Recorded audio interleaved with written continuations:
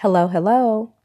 I'm so excited to be finally doing the first episode of the I Am Alicia 3D podcast. Um, in actually doing this episode, the one thing I continue to keep at the forefront of my mind is that I am exactly where I'm supposed to be, and I'm doing exactly what I'm supposed to be doing. So, in this podcast, I want to introduce myself and begin to share my story of the journey of discovering me, or maybe I should say rediscovering me. It's taken me some time and I've gotten a few bumps and bruises along the way, but I'm humble, happy, and grateful for the me that I am today. I really like quotes and sayings, and for me, they garner a deep meaning and perspective. And one quote in particular that resonates with me and has resonated with me throughout my journey thus far is a Buddhist quote that simply says, "When the student is ready, the teacher will appear." This thing of teachers appearing at the exact time I needed them is a reoccurring theme in my life.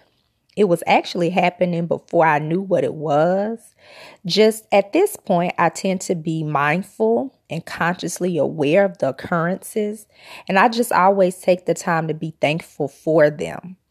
So, at a time I was pondering over wanting to share my journey, I did a lot of back and forth as to what I was going to tell or how I was going to tell my story. Now, the thing is, I know my story, but the problem was I was trying to shape it in a way that was appealing to the type of judgment I was projecting. So my story does not now, nor has it ever fit the image I wanted to portray. So inside of that, I hid myself or tried to hide myself in the falsehood of perfection. I would stress and constantly worry about what my life looked like. And I worried more about what it looked like than I actually worried about what it actually was. So I worked tirelessly at perfecting the image of perfection until I almost lost my mind. However, still in all of that, I was unable to boldly and unapologetically tell my truth because I was embarrassed of it. And then I realized before I could share my truth with others, I had to own it and tell it to myself. A teacher in the form of a leadership coach showed up on my IG page a while ago, but recently he shared his story of how he was embarrassed of his past and where he was from, but later on realized the power in his story and journey and how his story qualifies him to do what he does. Everything he said resonated with me. It was in the moment I was listening to his message. I was no longer ashamed or felt the need to hide the fact I was a teen mother.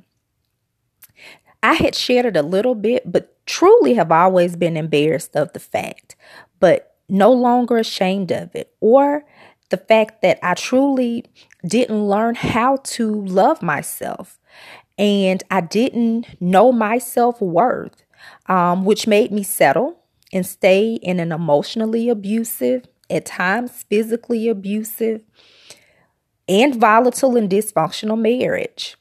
I was no longer afraid or embarrassed to say I'm a single mom of 3 amazing daughters.